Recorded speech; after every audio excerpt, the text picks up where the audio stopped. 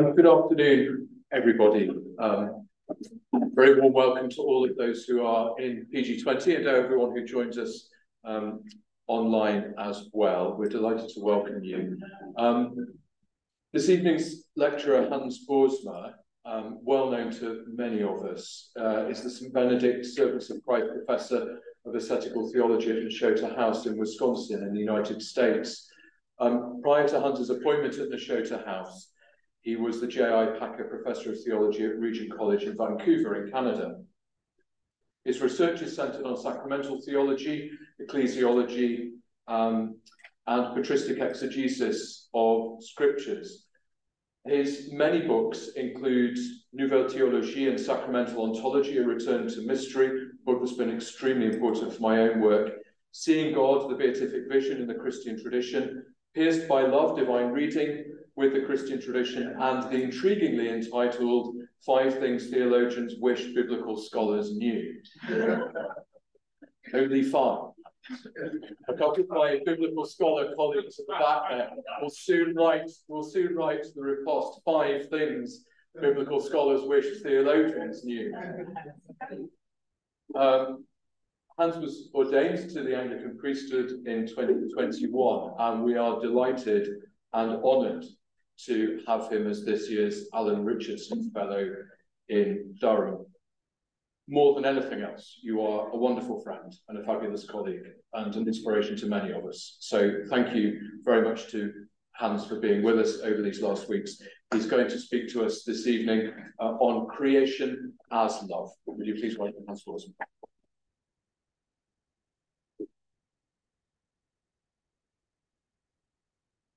Thank you very much, Simon, for your very kind comments. Can you hear me in the back? Yeah. There's actually a book by Scott McKnight entitled 5 Things Biblical Scholars Wish Theologians Knew. So there is such a book. I would first like to thank the Theology and Religion Department for inviting me to the Alan Richardson Fellowship this year. It's a genuine honor and joy to be here this term. And I don't know if she's here or not, but I'm especially grateful to Jean Coverdale for all the work that she has done, both for my wife and for myself, in making us at home here. Very much appreciated. I'm also very grateful to the hospitality of many folks here, including many in the department, showing us around in the last couple of weeks. I've gained a considerable number of pounds here, I think. But that's very much worth the lovely conversations and the great food, for which I'm very grateful. Before getting into the talk, I would invite you to pray with me.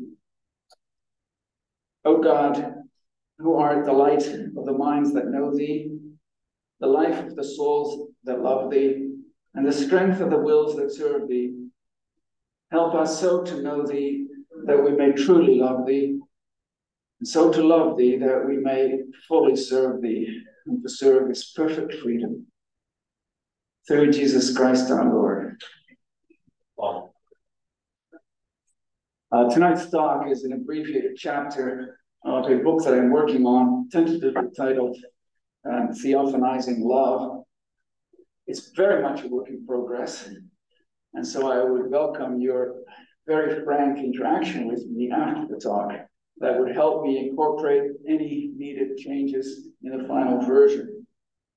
The book will, at least that's what I'm planning to do, will propose a metaphysic of love, which turns to Christian Neoplatonism, especially Dionysius and Maximus, for an articulation of the creator-creature relationship, by speaking of creation as theophany, or better, theophanizing love. Just to sketch the context of this talk, in the first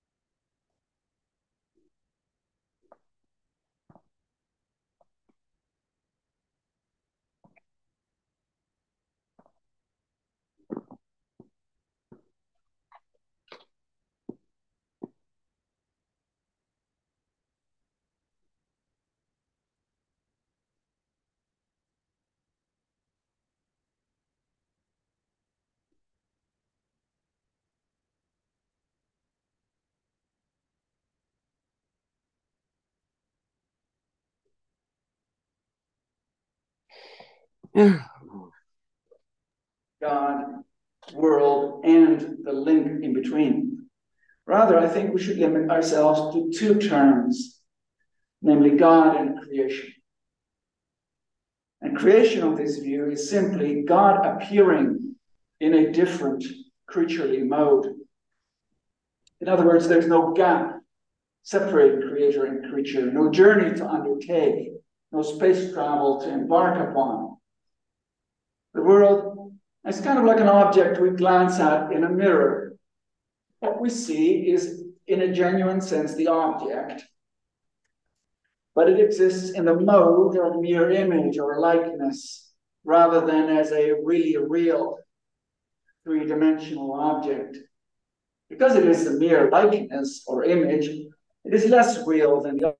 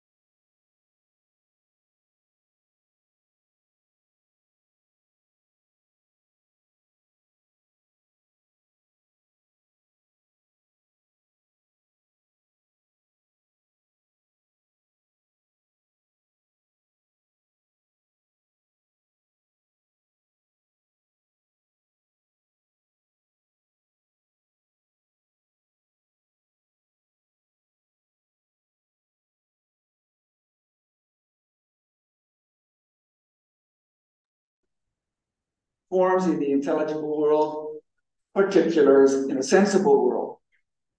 In short, this reading of Plato takes forms as models and assumes a separation or a gap between models and particulars.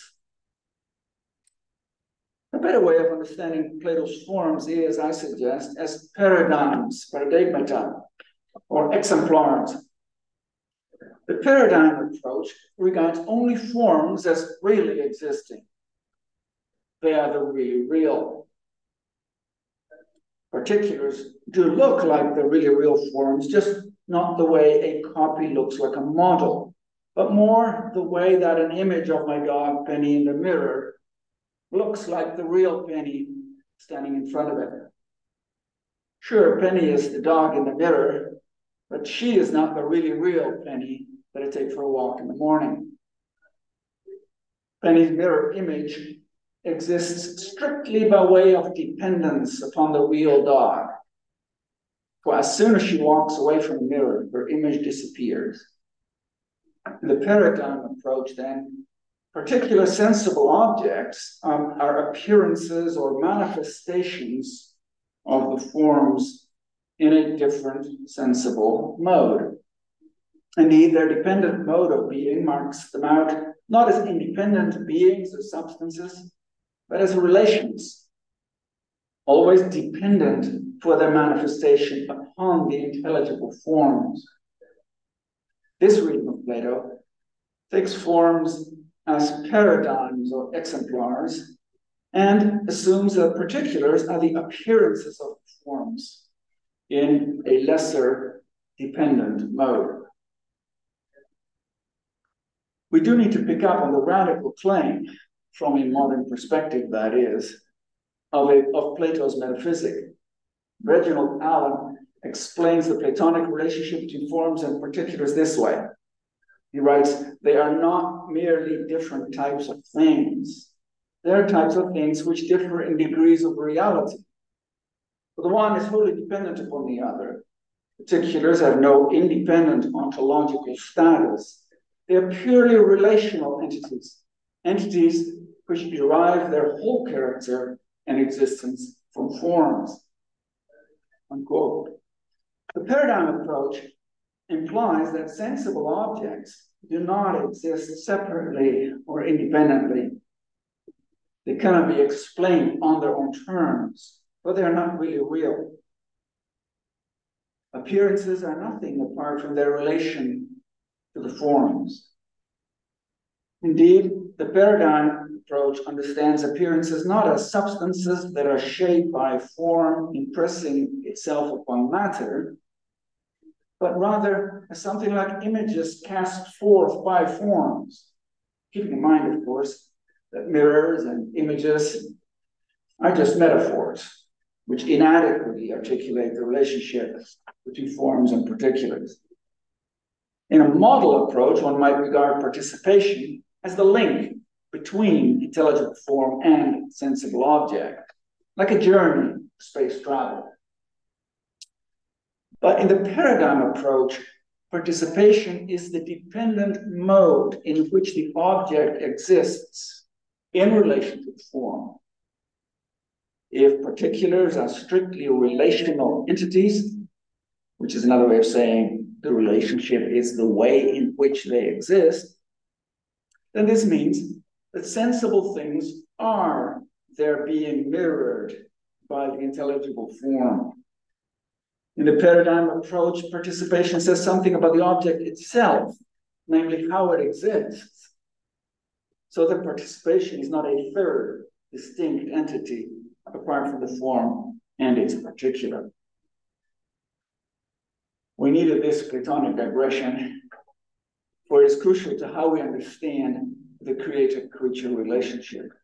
In a model approach, which in the West culminated in 18th century deism, which radically separates creator and creature, God is treated as utterly separate from the created world, such that we can ascribe the notion of substance or being to both in the same manner. Here the question inevitably comes up: how do we bridge the gap that now opens up between creator and creature, or in Platonic terms, between intelligible and sensible reality? The discovery of nature, as I sketch it in the chapter preceding this talk, assumes the separation or dualism of the model approach. Theologies that separate in Aristotelian fashion the substances or beings of God and of creatures have a high view of God's transcendence, but struggle to make sense of divine immanence. In a paradigm approach, the paradigm and its particulars are one and the same, in the sense that Penny and her mirror image are the same God, but they exist in different modes. The paradigm as the really real Penny herself, and the particular as the less real, that is, the dependent participatory mode of being, Penny's mirror image. Here, transcendence and immanence imply one another. On the one hand, Penny herself obviously transcends the mirror image, which exists in a deficient participatory mode. On the other hand, the mirror image really is Penny. Penny, we might say, is immanent in the mirror image. The main point then is this: in the paradigm approach, transcendence does not imply separation, and for that reason, it enables immanence in creation. Deists may uphold divine transcendence by viewing God as separate from the world, but Orthodox Christianity has typically maintained that transcendence and immanence go hand in hand. Creationist theophany assumes a paradigm approach. From my understanding, the creator-creature relationship has two rather than three terms. Theophany does require, indeed it does not require rather, indeed it precludes a journey bridging the distance between God and creature. Participation, the journey, is not a third term. in between creator and creature, but is simply the mode in which creatures exist. Only God, we might say, is really real. But when he appears, takes on theophanic form, he assumes a creaturely shape or mode of being, shimmering forth an image, as it were. The notion that God renders himself present in creaturely mode will be unnerving to some. It may seem to imply a monistic or pantheist view of reality. It is not actually, for the transcendence that I just highlighted emphatically precludes a pantheist metaphysic. The argument that I hope to make throughout the book is that our Aristotelian proclivities make it difficult for us truly to embrace divine immanence. We see this already in St. Thomas Aquinas, who, though he appealed to Dionysius a great deal and often used the language of participation, needlessly separated nature and the supernatural, creator and creature. Aquinas' adoption of a substance metaphysic made it difficult for him freely to adopt the kind of theophanic discourse that Dionysius and Maximus liberally used before him. My proposal, therefore, is that we replace an ontology of being with an ontology of love. The ultimate metaphysical principle is not being, esse, but love, caritas. To be sure, some will use the language of the good rather than of love, seeing as the former is pervasive both in scripture and in the Platonic tradition. Plato and Plotinus, as well as Dionysius, all speak of the good as the ultimate principle, as do various other theologians in the same era, beyond all other forms. If someone chooses the good instead of love for God's most appropriate name, I will not object, and at times I myself will also use these two interchangeably. Still, the name of love has distinct advantages. Most significantly, perhaps, love is central to Holy Scripture in a way that goodness is not. God is love, the first epistle of John famously tells us. Jesus combines love of God and of neighbor in response to the question as to what the great commandment of the law is. And love is the greatest of the three theological virtues, faith, hope, and love, which St. Paul repeatedly links together. Love also has long played a role in the history of Trinitarian theology, most famously through Augustine's appropriations of lover, Father, beloved, Son, and love, Spirit. A metaphysic of love may turn to love as the perichoretic relations of Father, Son, and Holy Spirit. And finally, it is the Spirit's presence of love in creation that transfigures it on its deifying journey back into God. Though I think we should speak of symbol, creature, and symbolized, creator, as the only two terms in the relation, it is the Spirit that does the symbolizing within rational creatures, modifying their mode of existence so that they participate more deeply in the life of the triune God. But why not go with being rather than with love or goodness as the ultimate metaphysical principle? That, after all, is what Thomas Aquinas did, knowingly and deliberately distancing himself from Neoplatonist metaphysics on this score. Aquinas argues that the name he who is, qui est, is most properly applied to God, quoting him. It is God's self-revelation in the theophany of the burning bush that gives us the most appropriate name for God. The angelic doctrine offers three reasons in support for this position. First, qui est signifies not a certain form, but being itself, ipsum esse. Second, this name is the most general or universal of all names. For all other names are more particular, offering merely a mode of substance, or rather, a mere mode of substance or being, rather than indicating the very being of God itself. And finally, The name qui est indicates the timelessness of God. It signifies God in the present, which is fitting because past and future do not apply to him. As a result, God is best named from his substance, substantia, or being, esse, says Thomas. This is all in the prima pars, question 13. Aquinas then unapologetically reads God's self-revelation to Moses through the lens of his substance metaphysic. Now, Aquinas does consider several alternatives. In particular, he discusses the name God, Theos, and queries whether it perhaps might be the most appropriate name of God. After all, this name signifies the nature of God. The name Theos, derived, says Aquinas, from theaomai, to watch, to behold, designates God providentially watching over all things. From this activity of God, we designate his divine nature. This name, God, is incommunicable, insists Aquinas, with an appeal to Wisdom 14.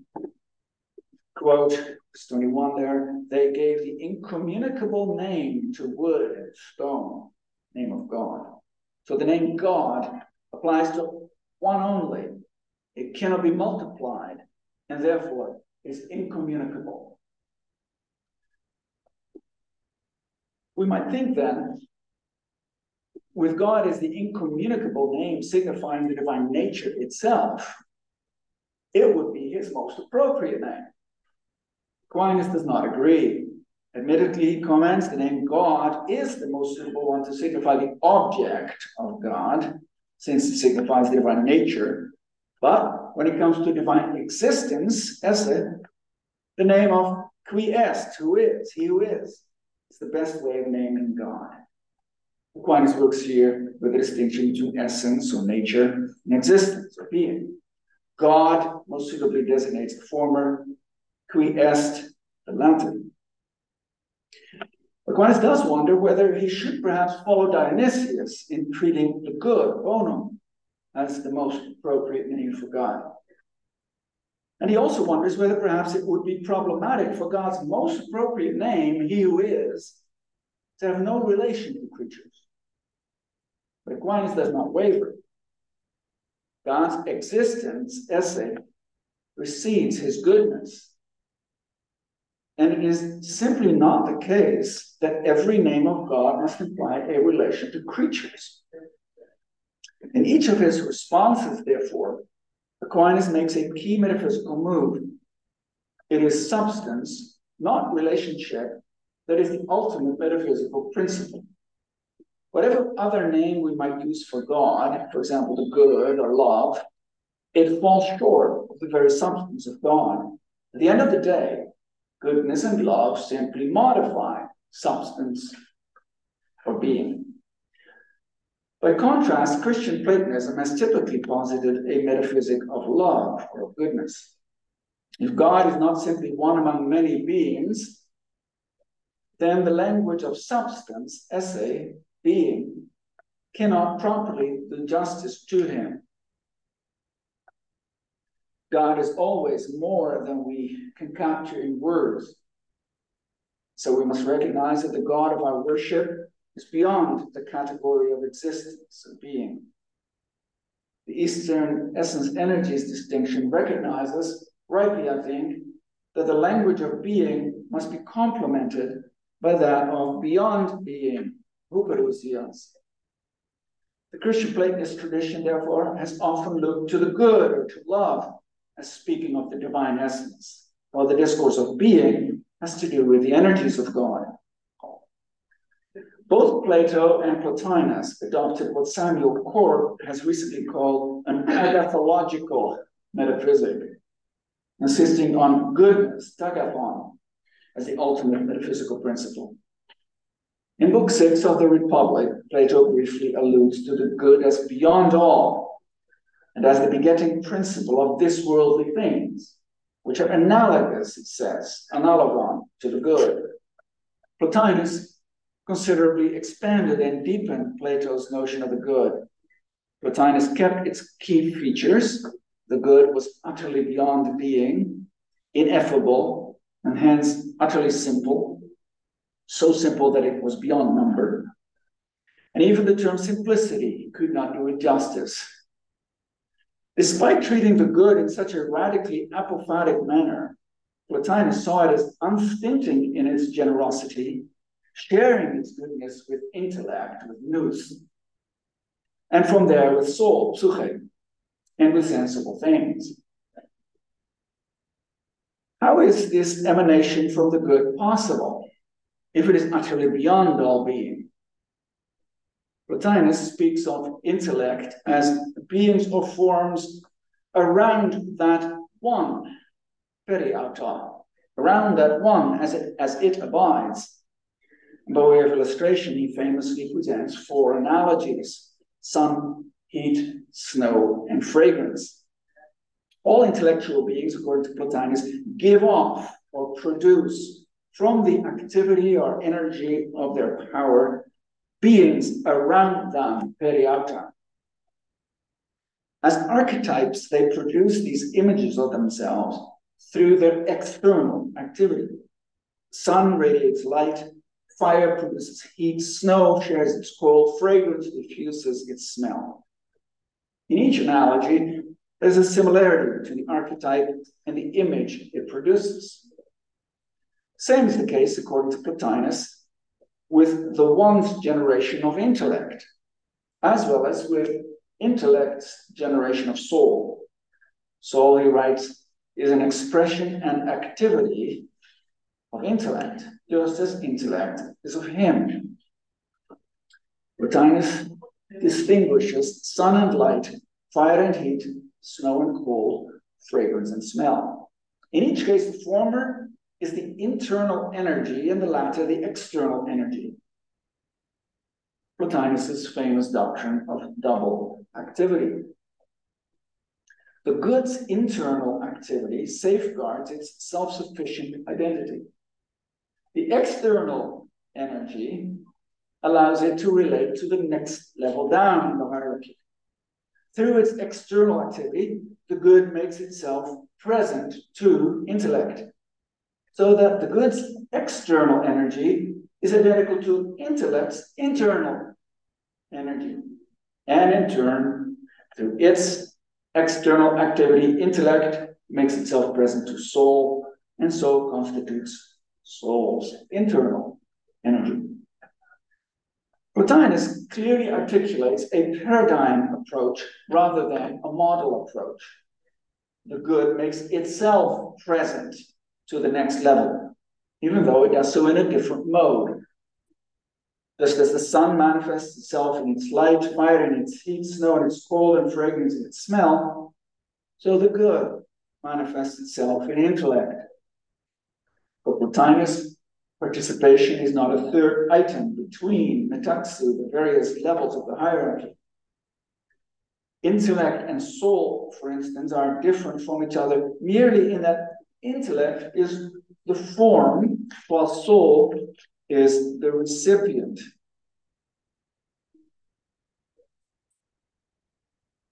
We should not then picture participation as a third item rather, something that would serve as a link between the higher and lower levels of the hierarchy.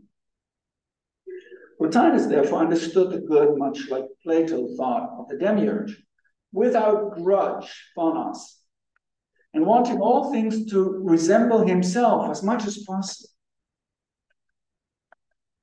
The good of one is a father who generates intellect, or a king who more truly than Zeus is father of the gods. After explaining that sun, fire, snow, and fragrance all give off from their own being, Plotinus continues quoting, all things, once they are perfect, generate, beget, genau. For Plotinus, the notion that the good is self-diffusive, bonum diffusivum sui, is central. This we may say, writes Plotinus, this is the first act of generation. The one, perfect because it seeks nothing, has nothing and needs nothing, overflows, as it were. and its superabundance, hyperpleres, makes something other than itself. The emanation imagery is central. It's not that the good decides to share of itself after weighing a number of options. When the good wills goodness, and does will goodness, it acts in line with what it is. Goodness, because of its superabundant character, simply overflows. The 12th century discovery of nature would lead to a major shift in metaphysics that for many rendered this Platonian approach obsolete. The discovery of Aristotle meant that substance metaphysics would replace the relational ontology of the Platonic tradition. For the newly developing scholastic theology that now developed, both God and creatures were primarily constituted as existing esse, though of course they both might still be modified by love. As a result, Aquinas regarded God primarily as subsistent being itself, ipsum esse subsistens, while goodness and love turned out to be relations that modified being, and as such were subordinate to it. Seems to me that the earlier view of Christian Platonism had a richer understanding of reality. Relations are primary and constitute beings. Goodness or love, therefore, is what gives reality shape. Love is who God is. Love is what gives to creatures also their identity. But is it possible for goodness or love to serve as God's most suitable name? Can Christian Neoplatonists name their highest principle? This is a burning question, since Christian Neoplatonism modifies substance metaphysics in two ways. As I just indicated, it inverts Aquinas' order. For Aquinas, goodness modifies being, whereas in Christian Platonism, relationality rather than substance constitutes reality. And a second modification follows from this. Goodness or love is incomprehensible, ineffable, precisely because it is primary or beyond being. We need a second philosophical excursus to grasp the logic of this second claim. In his poem on nature, Parmenides, 5th century BC, describes two opposite ways, the way of truth and the way of seeming. The one that is, and that it cannot not be, is the path of persuasion, for it attends upon truth. I'm quoting him here. The other, that it is not, and that it needs not, and that it needs must not be, that I point out to you to be a path wholly unlearnable. For you do not know what is not, for that is not feasible, nor could you point it out. For Parmenides, being and truth coincide, while non-being is unlearnable, cannot be known. He memorably articulates this basic conviction in his famous aphorism, to think, naein, and to be, enai, is the same. Parmenides acknowledges nothing but being. We can think nothing but being, and so everything else is mere illusion. The two paths, therefore, of truth and of seeming, are strictly demarcated. Parmenides opts decisively for the way of truth over against the way of seeming. No one can travel over the latter, since it is not. By contrast, Parmenides is confident of our ability to know things that are. As Eric Pearl puts it, not only are being and intelligibility coextensive, but intelligibility is the very meaning of being. Being, that which is, can mean only that which is given to thought, for since thought cannot extend to anything else is mere empty noise or nothing. Being means and can only mean that which is intelligible. Thinking is wholly and solely the apprehension of being. And being is wholly and solely that which is given to thought. So far, plural. Parmenides, by identifying thinking and being, offered a thoroughgoing rejection of all sophistry and nihilism. Only being can be thought, and he recommended that we abandon the illusory and non-accessible way of seeming. For Parmenides, being was the only thing that is real. He thought of it as perfect and complete, and for that reason also as bounded and limited. Quoting him, hard necessity keeps being in the bonds of the limit that holds it fast on every side. Wherefore it is not permitted to what is to be infinite, where it is in need of nothing. Well, if it were infinite, it would stand in need of everything. For Parmenides, to be infinite was to be unformed and hence imperfect. To be finite was to be formed and perfect. Norris Clark has shown that Parmenides' linking of infinity with imperfection and affinity with perfection was in line with current thinking among early Greek philosophers. This same understanding of finitude and infinitude persisted through the pre-Socratics, the Pythagoreans, and even Plato. Plato therefore connected limit with forms, being, perfection, while categorizing unlimited with matter, non-being, imperfection. As a result, he thought of forms as having finite being, which is precisely what gives them their perfection and intelligibility. The reason, presumably, is that he associated infinity with matter, multiplicity, and imperfection.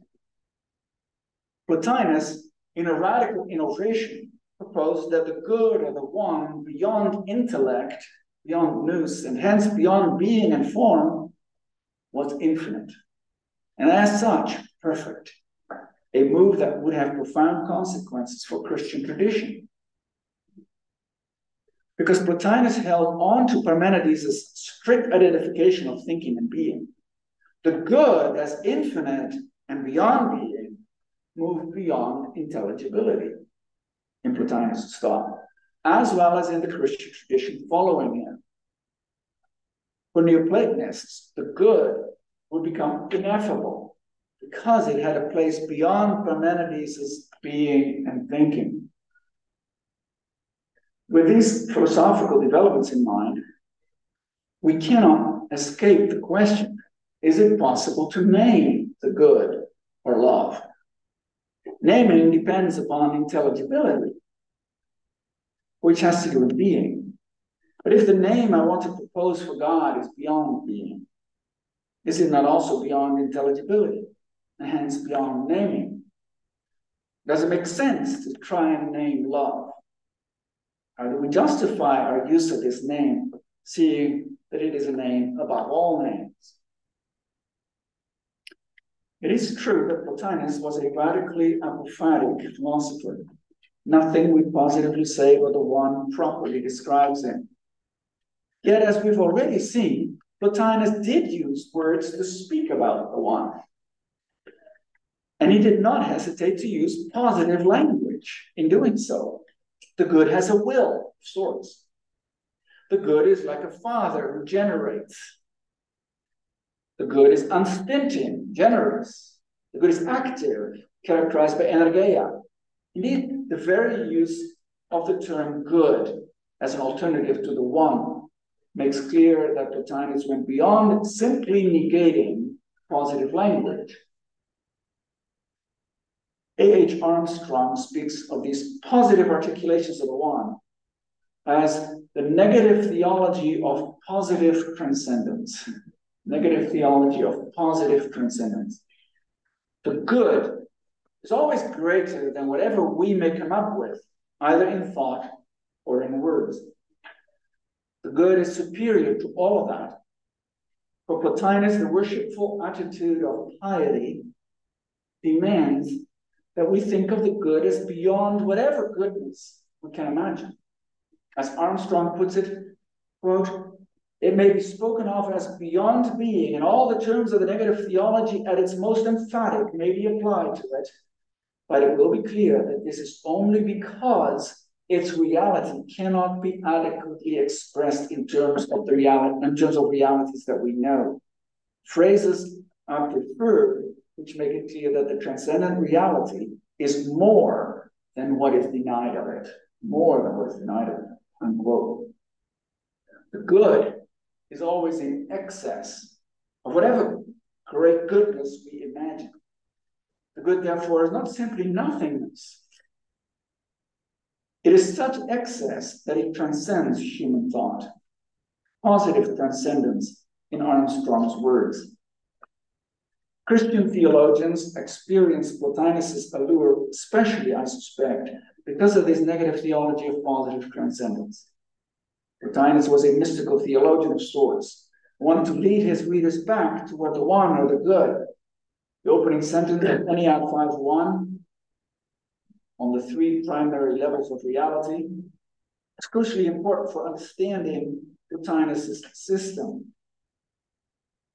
Whatever is it, then, asks Plotinus, that has made souls oblivious of their Father God? And although their portions from there and altogether his, be ignorant of both themselves and him. Plotinus' aim was religious, even mystical in character. His aim was to draw his readers upward and inward, so that they might overcome their forgetfulness. Mysticism, if it is to fulfill its anagogical role, must use words, even though they obviously fall short. The most platonically inclined theologians of Christian tradition, theologians such as Gregory of Nyssa, Dionysius, Maximus, Bonaventure, Cusanus, all use the language of the Trinity, the Logos, and of the immense love of God when they spoke of the God beyond being. Gregory of Nyssa interprets each of Moses' three theophanies as manifestations of Christ. The burning bush manifested to Moses the virgin birth and the incarnation. The cloud that he entered on Mount Sinai was the inner sanctuary of divine knowledge, the tabernacle not made with hands, which is Christ, according to Gregory, which is Christ, uncreated in his pre-existence. And Nissen also interpreted the rock from which Moses saw God's back as Christ. Gregory gave Christ the metaphysical place that Plotinus had assigned to the good. Christ for Nissen was not only beautiful, but, he writes, also the very essence of the beautiful.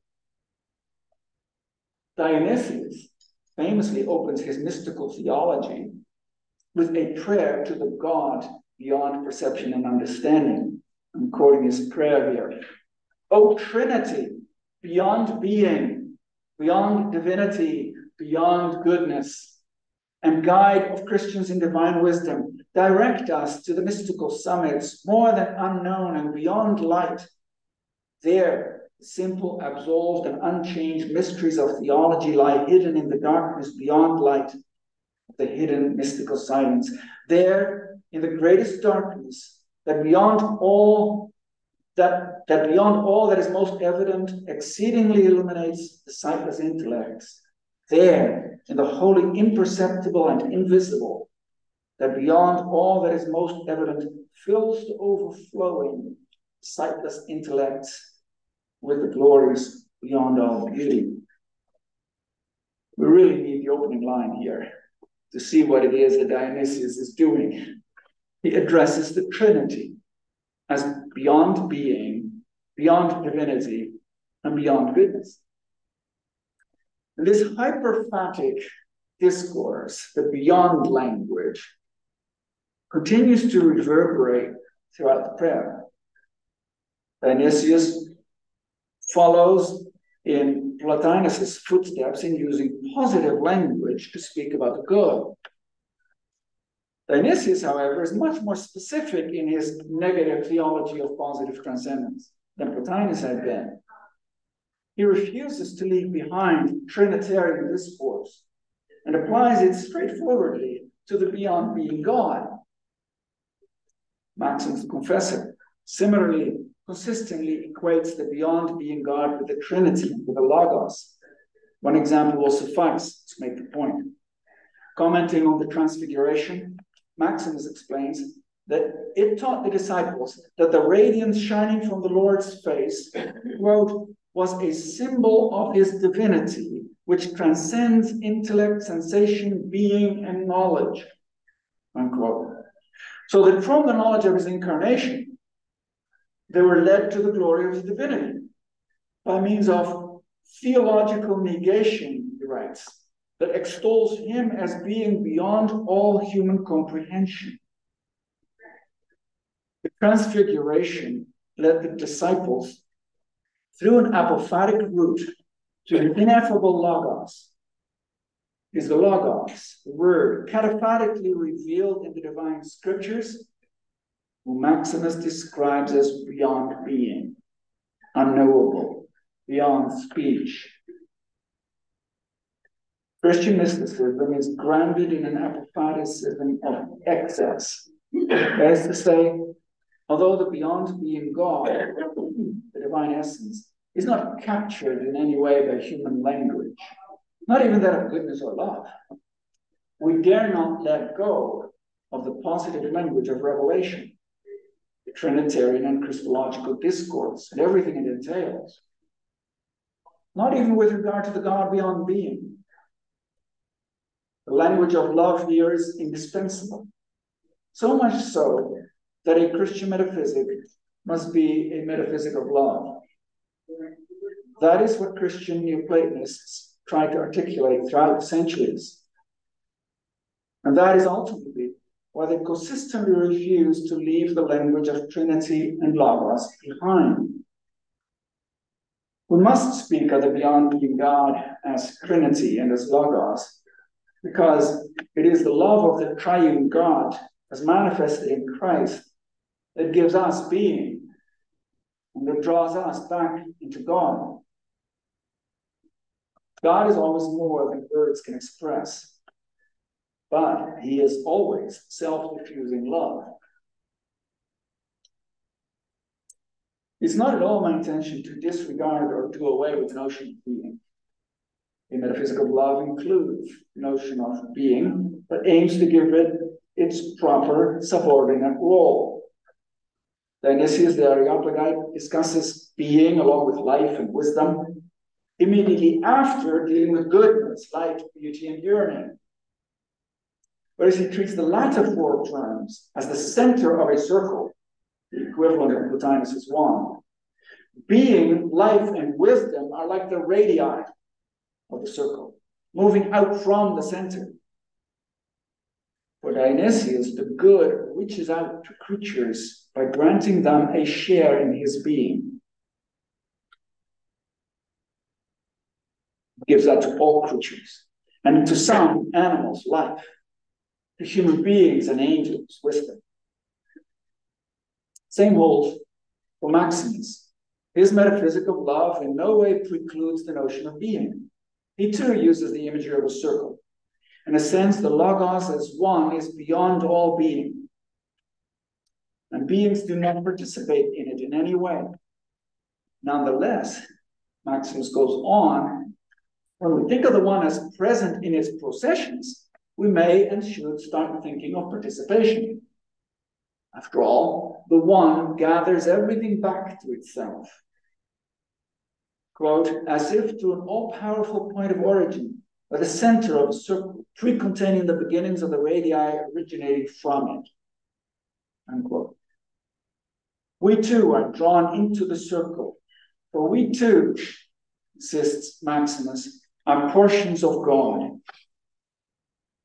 Maximus, therefore, speaks of the circle's radii as participated beings, beings in which creatures participate, which have a place around God, periauton, As such, being, life, wisdom are among the divine energies. Each of these energies, explains Maximus, has the logos of being, the principle of being, and as such is a work of God. We must acknowledge that being leads us to love. We should avoid in any way separating the two. Essence and energies do not occupy separate compartments. Rather, as I've tried to argue, love pervades everything, for it gives of itself and calls back to itself.